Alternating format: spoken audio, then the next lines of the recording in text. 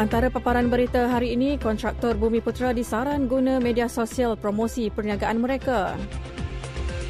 Dan selepas 2 bulan terkandas di sebuah hospital swasta dekat Madinah, seorang warga emas kembali ke tanah air. Assalamualaikum dan salam Malaysia Madani, bersama saya Julina Abdullah dalam Berita Terengganufm FM. Berita sepenuhnya.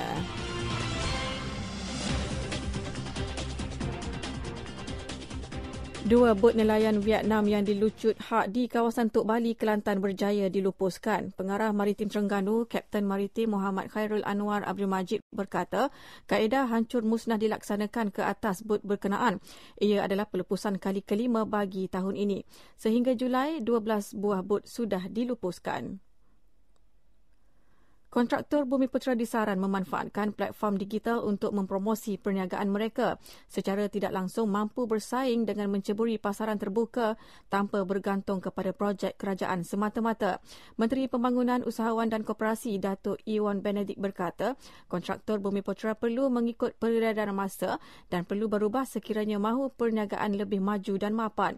Sehingga kini terdapat lebih 128,500 syarikat pelbagai grade berdaftar dengan CIDB. Daripada jumlah itu, lebih 65,000 orang adalah kontraktor Bumiputera grade tertinggi G1.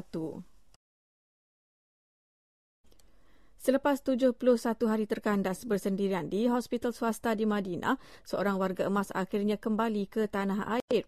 Hasmah Hamid dibenarkan keluar dari hospital berkenaan selepas pihak hospital bersetuju memberi pengurangan bil rawatan.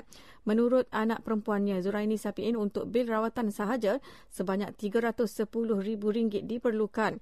Bagaimanapun, pihak hospital memberi pengurangan RM25,000. Sebelum ini, seorang warga emas dirawat selama lebih 2 bulan di sebuah hospital swasta di Madinah selepas mengalami jangkitan kuman pada paru-paru dan terpaksa ditidurkan selama 40 hari.